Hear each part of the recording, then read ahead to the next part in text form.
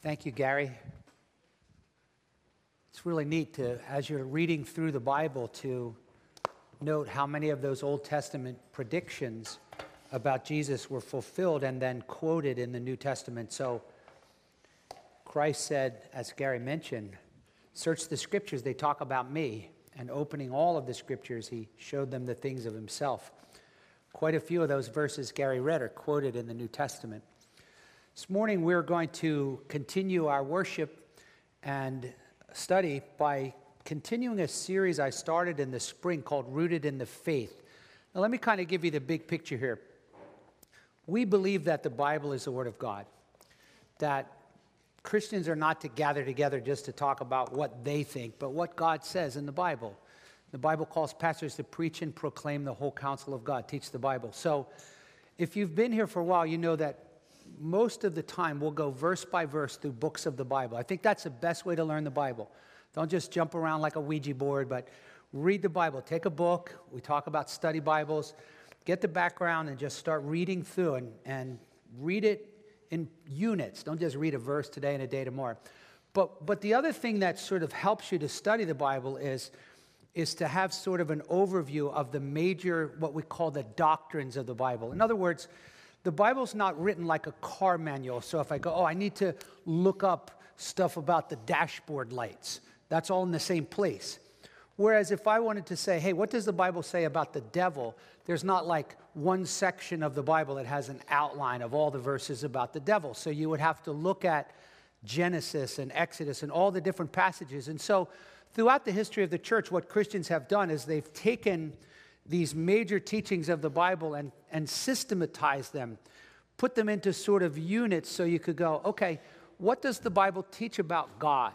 What does the Bible teach about angels and the devil? What does the Bible teach about the future, like the tribulation? And what does the Bible teach about heaven and hell? What does the Bible teach about the Holy Spirit? What does the Bible teach about salvation? So these are called doctrines. And so when the apostles taught, they both taught the Old Testament doctrines and then the New Testament doctrines that the Lord Jesus revealed to them. So it's really important for all Christians to be rooted and grounded in the major doctrines of the Christian faith.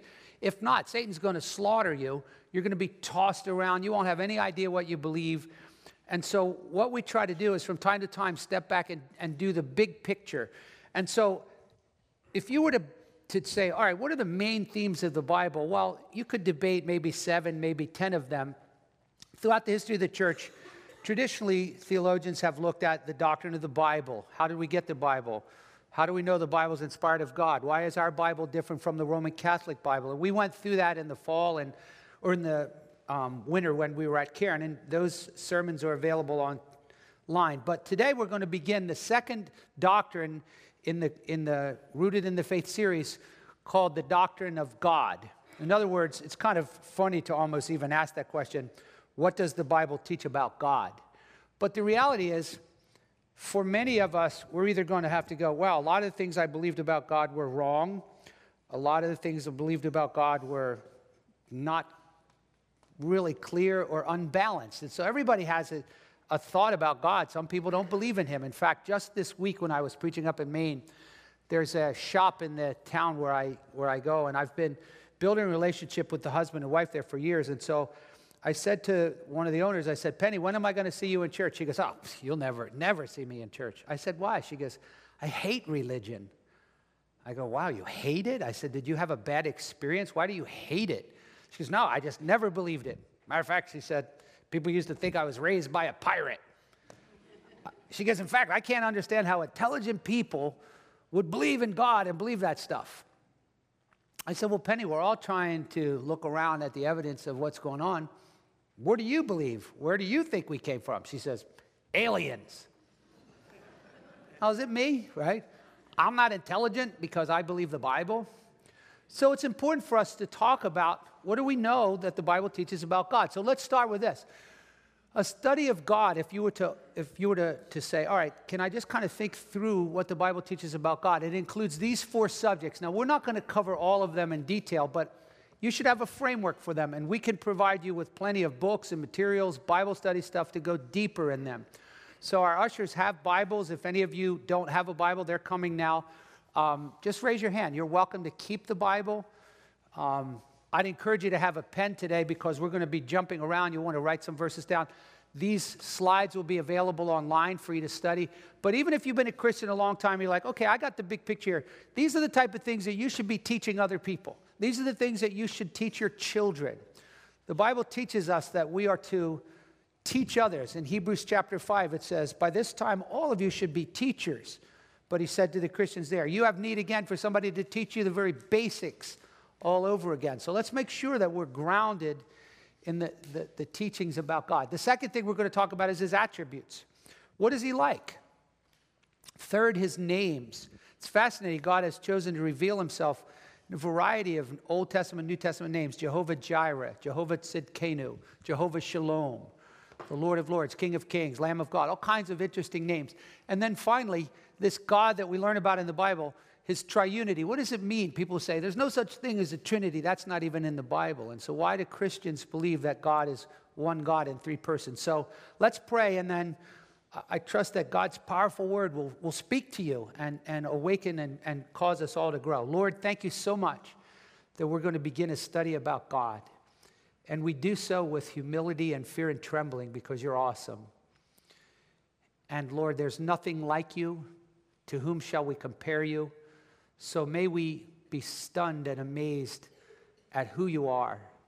And may we, as we come to know you and love you, proclaim you and trust you and obey you, and let the world know that from the rising of the sun to the going down of the same, the name of the Lord is to be praised, worshiped, and obeyed. In Jesus' name we pray. Amen. So let's start with a discussion of the existence of God. How many times do you run into somebody and say, I don't believe in God? Or I never saw him. If he wants me to believe in him, he needs to come down here. So the Bible teaches in numerous passages that it's possible to know God exists without ever seeing him two ways, internally and externally. So God has left fingerprints about himself in the universe and stamped his impression inside of people. So technically what we're going to see in the Bible is for anyone to call themselves an atheist is inexcusable. In fact, I would even go so far as to say, truly there's no such thing as an atheist, just a professing atheist who's pushing back against the truth. So, if you're an atheist this morning, I'm not meaning to offend you, but I want you to think about this. The Bible tells us in Romans chapter 1, as Paul says, I want to preach the gospel, that certain things make God mad. Even that, we're like, oh, God gets mad. The wrath of God is revealed from heaven against all ungodliness and unrighteousness of men who suppress the truth in unrighteousness. Now, we get this a little bit. If somebody says, he did it, you're like, I did not. It makes you mad when someone lies, right? You're suppressing the truth. But think about how God feels when he created the entire universe and earth and people, and most of the people down here are just doing whatever they want. They're not all blaspheming God. They're just doing whatever they want. They're going against the truth of who created us and what we're here for. And so the reason God gets so upset is because the Bible says men are suppressing the truth, like whack-a-mole down at the beach. People don't want to acknowledge there's a God because they know the implications. If I believe in God, then he's my creator and I have to answer to him. And I don't like that. So notice this. First of all, God says that which is known about God is evident within them. So you might think of it this way. Implanted in the very being of all humans is an intrinsic awareness that there's a God. Okay? So even though they deny it, I never believe in God. You can say it all you want. But I'm going with God. He says inside people is an internal awareness that he exists. Period. Okay? Now, whether or not they keep pressing the delete button to try to get that off their screensaver, I know what God says. He's made it evident within them. So they can protest long and loud. But I know that God has said, hey, I have made myself aware to them. Now, over time, Romans 1 says, certain men, because they don't want God in their knowledge, God gives them over to a depraved mind. So if someone says, I really don't believe in him. But in addition to that, even if they say, I don't have any inner sense that there's a God, then God says, all right, then let's step outside of yourself and look around. See these trees, see these skies, see these mountains, see this ocean, see the planets and the stars. There's plenty of evidence. Look at verse 20. For since the creation of the world, his invisible attributes, His eternal power and divine nature, oh, thank you so much, Marge, have been clearly seen through what has been made so that they are without excuse. So think about, this isn't all that hard to grasp.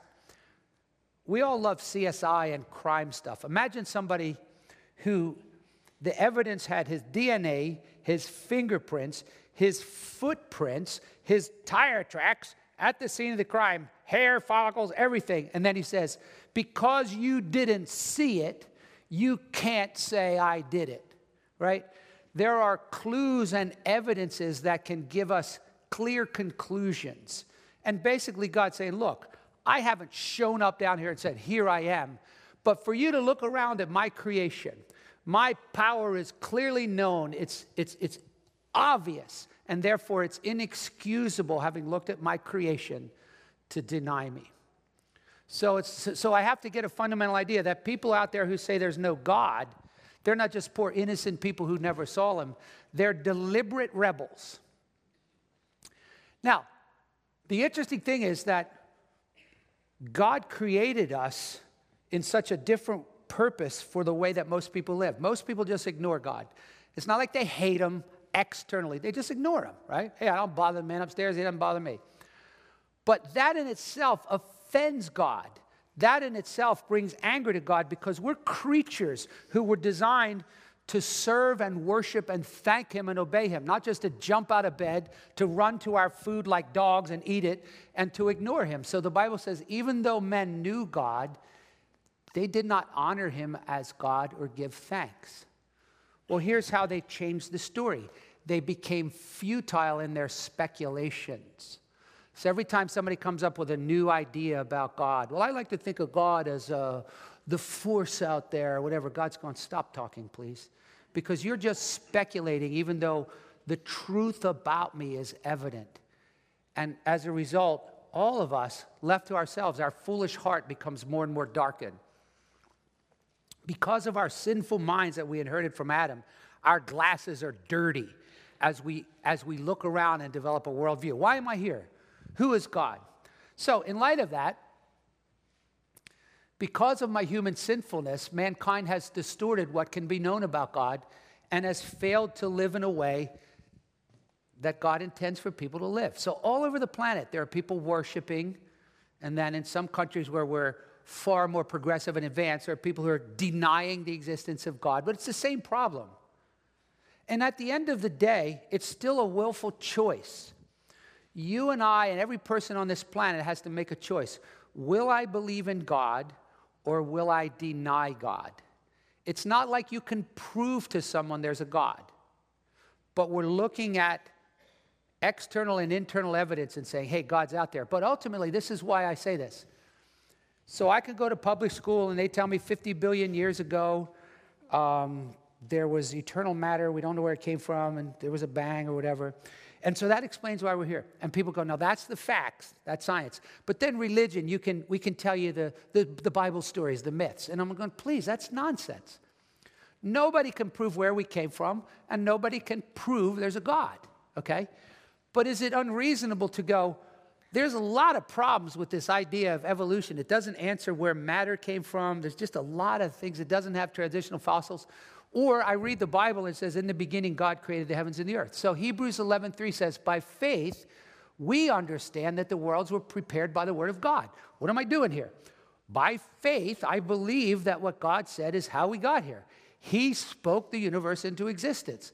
And the things which are seen, planet Earth, mountains, stars, the planets, are not made out of things which are visible. God didn't have eternal matter and just go, let's change it around. He went, let it be. And I believe that. But in addition to that, the Bible says, without faith, it's impossible to please him. For he that comes to God must believe that he is, that he exists. And so at some point in your life, if you were raised with any exposure to the Bible, you had to make a choice. Is there really a being out there that I can actually say, dear God, I believe in you?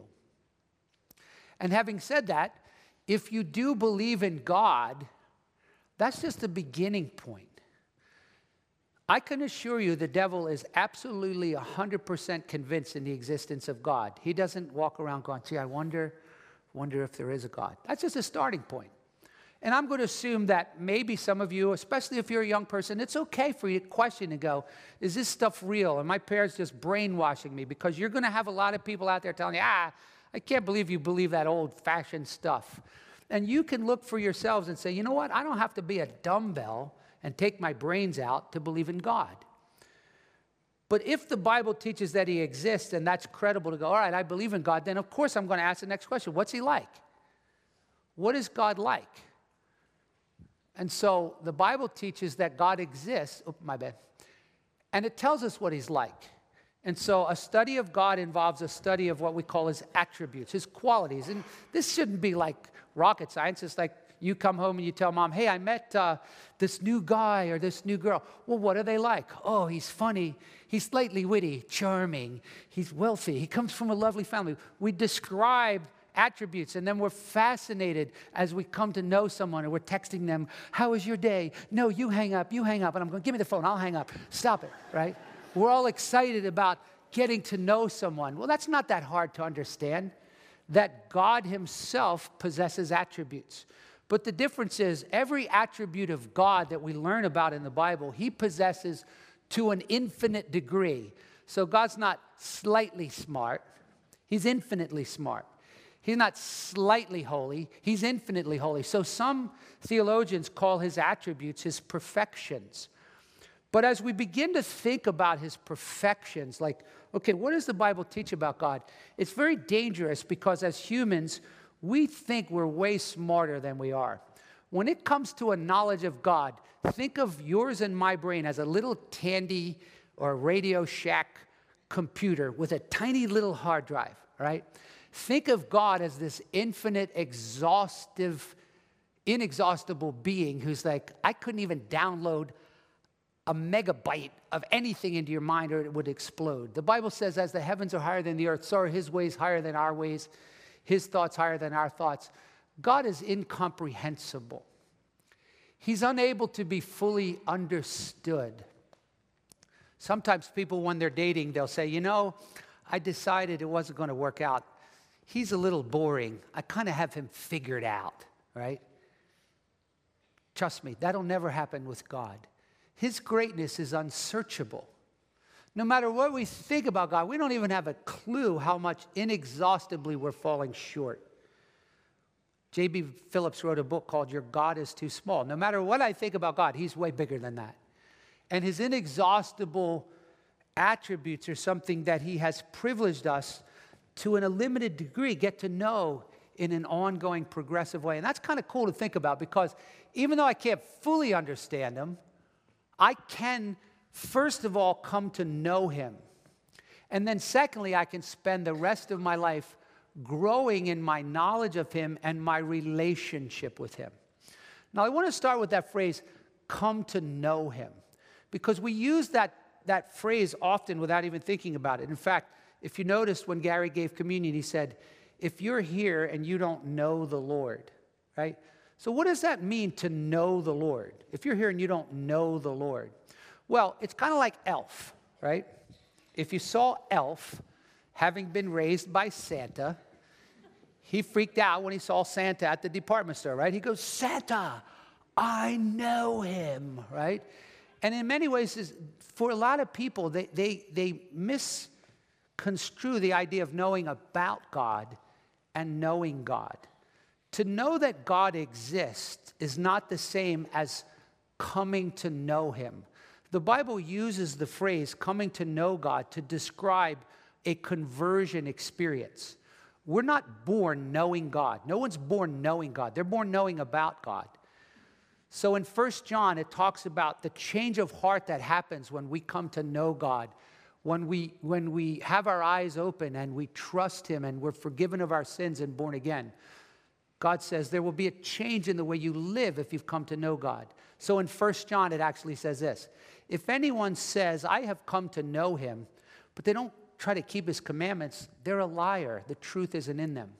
So it might be helpful for you to ask the question, can I at least consider that somewhere in my life I've come to know the Lord? You don't need to know when, but you ought to know that you know him personally, that Jesus is your personal Lord and Savior. He's not just a statue or a picture that you remember in Sunday school, that you've trusted him and you talked to him and you've experienced him in some way. But the danger is there's a difference between coming to know him and continuing to know him. This doesn't stop when you get saved, like, oh yeah, now I know God. The rest of our lives, we have this joyful privilege of getting to know him better. In fact, Jesus described eternal life. He said, Father, I gave them eternal life, which is to know you, the only true God, and Jesus Christ, your Son, whom you sent. So first of all, I want to remind all of you, even if you've been a Christian for a long time, to make it your desire and your prayer to know God better. In Colossians 1, Paul actually prayed for his converts that he was discipling. He said, I pray that you'll be filled with the knowledge of God's will, but you will increase in the knowledge of God. And as we look around and we meet older people in the community who have known the Lord for a long time, they have a deep, rich confidence in him, many of them, because they've walked with him and grown in their understanding of him. In fact, the Apostle John, when he wrote to the disciples that he was ministering to, he said, I write to you, fathers, because you have known God. You've known him from the beginning. So as we continue this study, we think about, wow, this is cool. I get to know this awesome God better and better and experience him and have a relationship with him and come to trust him and rely on him. Now, it makes sense as we start this study of his attributes to remember that there's a reason why God says, don't make an image of me. Just don't go there. Don't even try to represent me. How are you going to do that? Remember the story I told you, the little girl, she's in real bright little thing. She's in Sunday school, just a tiny kid. She's drawing a picture, and the Sunday school teacher says, hey, what are you drawing there? She says, drawing a picture of God. The teacher says, well, nobody knows what God looks like. She says, they will in a minute. And the problem is, when we try to liken God to some image or, God's kind of like an operator or something, we fail to give him the magnitude of his greatness that he deserves. So he says in Isaiah says, to whom will you liken God, or with what likeness will you compare him? So God sort of pokes fun at the fact that all over this planet, even though it angers him, he goes, think about this. You make something with your hands, and then you worship it as though it's God. He goes, that's kind of short-sighted. He says, think of an idol, a craftsman. He casts a goldsmith plates it with gold, a silversmith fashions it. If you can't afford that, you select a tree that doesn't rot. You seek out a skillful craftsman to prepare an idol, and now you're going to bow down to a tree or to a statue, and that's really sad. All over this universe, people are bowing down to trees and statues and worshiping the sun, and we're like, yeah, well, they're not progressive like us. No, we just worship one another. We worship humanity, and we're just as idolatrous. It's just we don't have statues in the same way in American culture. So God says, excuse me, but do you not know? Haven't you heard? Hasn't anyone told you? Hasn't it been declared to you from the beginning? Haven't you understood this, that from the foundations of the earth, when this thing I first spoken into existence, that God sits above the circle of the earth, and its inhabitants are like grasshoppers? Did he just call me a grasshopper? Yep. From time to time, God will use analogies like that, like, before you kind of get too high of a view of yourself, know who I am. When you get out of the shower, you just pull the curtain. God stretches out the heavens like a curtain, spreads them out like a tent to dwell in. So then he asks this question, so to whom then will you liken me, that I will be his equal? It's sort of like God goes, there's only two categories. There's me and everything else. Creator, and then creation. So please don't try to grab something out of creation and liken me to it. That drags God down. So, how do I think of God and his attributes? Throughout history, some have found it helpful. I have mixed opinions of this, but some have found it helpful to think of the attributes that God shares with us and the ones that he doesn't share with us. In other words, when God made us, the Bible says, let us make man in our image. So we would expect there are certain things about people that are supposed to reflect the image of God. A couple problems with that. One is when Adam sinned, the image of God was deeply distorted. Nevertheless, humans, because of being made in the image of God, can still in small ways reflect some of God's attributes. But some of his attributes he doesn't share with us. We don't have any sense of these attributes. And so they're called incommunicable and communicable. Now, a full study would include far more than I'm going to do. So this is just an overview. This is something to get you thinking, to remind you to study and think about God as you're reading your Bible and you come across something that the Bible teaches about God, to think about that, to pray about that, to expand your view of God and believe what the Bible says. So we're going to just talk about two of these attributes that he doesn't share. The first one, theologians call self-existence or his independence. He doesn't need or depend on his creation for anything.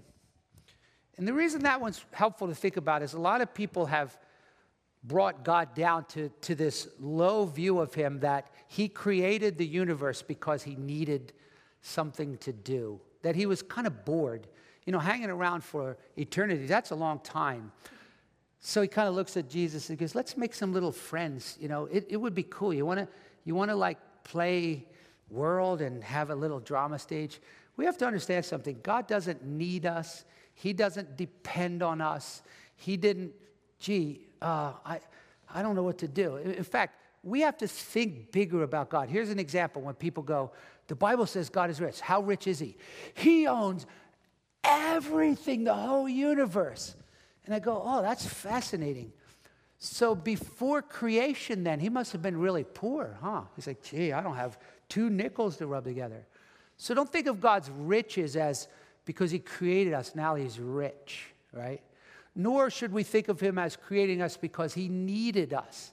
So in the book of Romans, the Apostle Paul quotes the Old Testament, who has known the mind of the Lord or who became his counselor? It's comical, right? Like God's going to knock on your door and say, hey, you got a minute? I just need somebody to bounce my thoughts off. Like, just in that, I'm kind of stuck here. Or imagine God hitting you up for a loan. Hey, listen, I'm going to get paid Friday. Could you just loan me something? So this idea that God is independent of his creatures is important. It's not, there's a reason why people say it's not about us, right?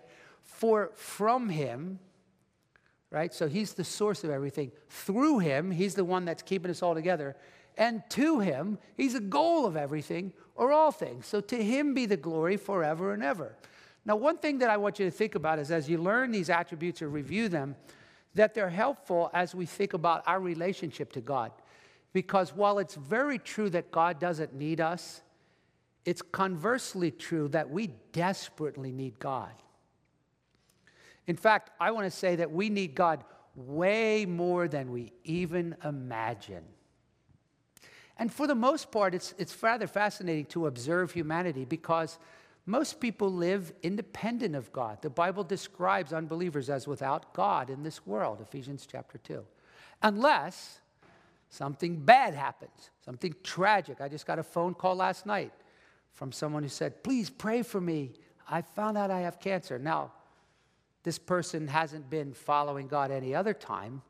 So as a Christian, what God wants me to do is cultivate a deeper dependence on him. Now, you're all out there going, amen, Brother Allen, preach it to those heathen. But I want to challenge you to think about something.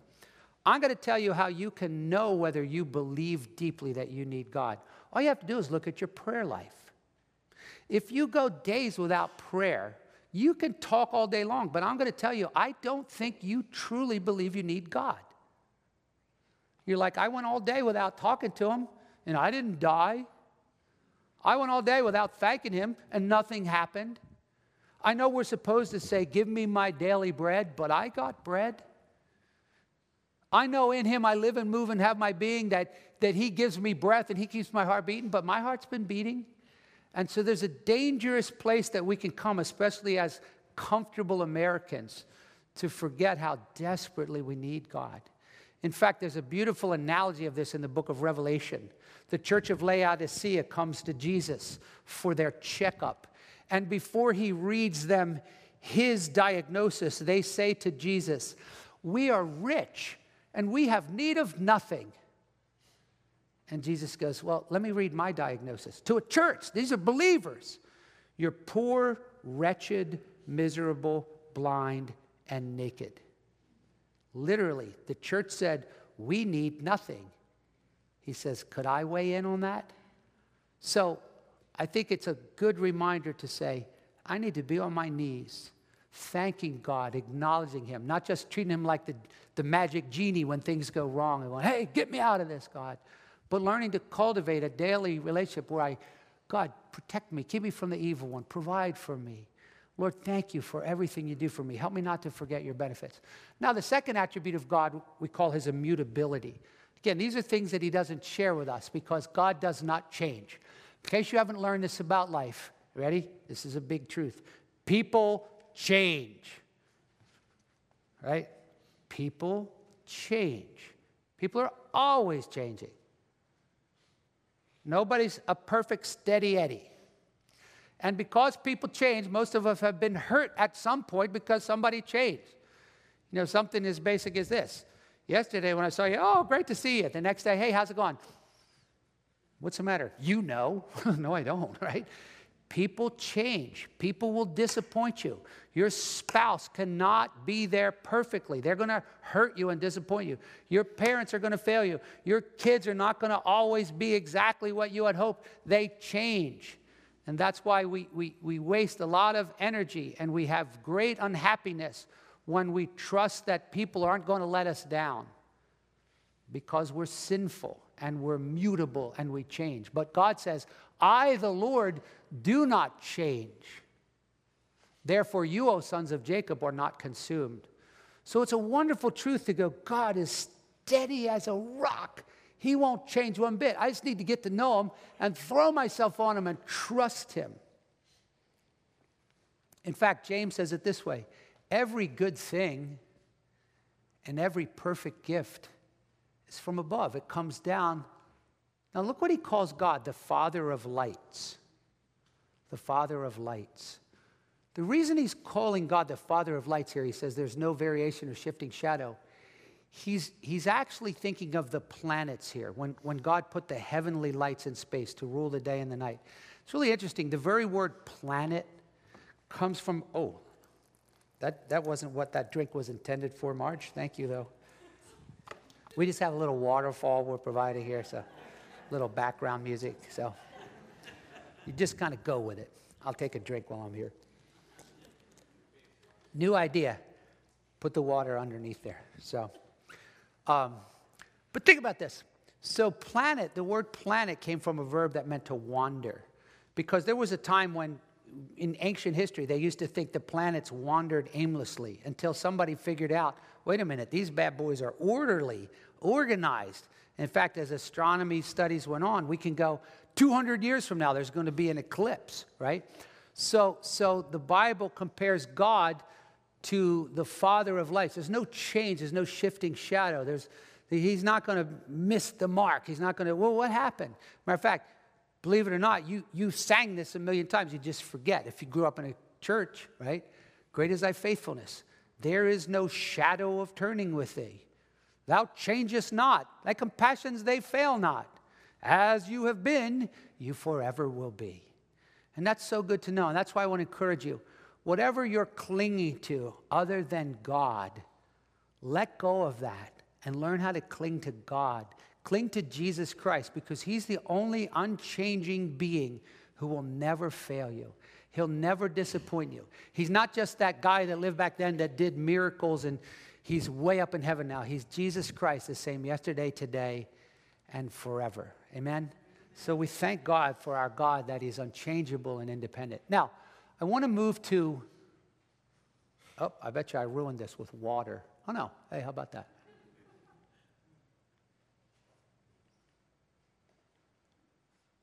You're like, wow, we're going to be here a while. Trust me, this isn't.